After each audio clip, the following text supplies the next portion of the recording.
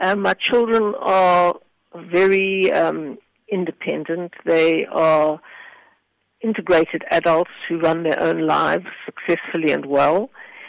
And I'm very grateful that we're such close friends. They obviously know a lot about politics now. My one teacher teaches mathematics. My other my other son is a journalist. So I've got one mathematics teacher, one economics journalist, and they're interested in their fields, they love their fields, and they're doing well. So I've been very blessed by that, and we remain very close as a family.